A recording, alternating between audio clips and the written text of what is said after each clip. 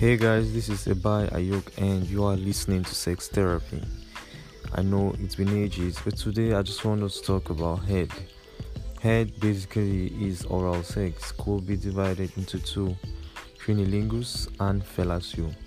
Cunnilingus is when a man or a woman uses his mouth or his tongue specifically and rubs against a woman's clitoris and or external genitalia to attain sexual pleasure. Fellatio, on the other hand, is quite the opposite. Is when a man or a woman uses his mouth to perform gentle strokes on a man's penis to attain sexual pleasure as well. So, in our next episode, we'll be talking how to go about it, especially cunnilingus. We will be focusing on cunnilingus and we will see how cunnilingus is going to change your life, is going to change your sexual experience, is going to make you move to a better and a higher level of your sexual life, and it is going to transform you entirely.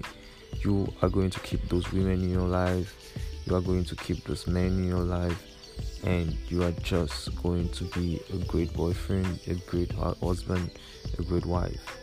Every human being on earth covets oral sex. It is an intimate and a very important and arguably indispensable part of the sexual experience.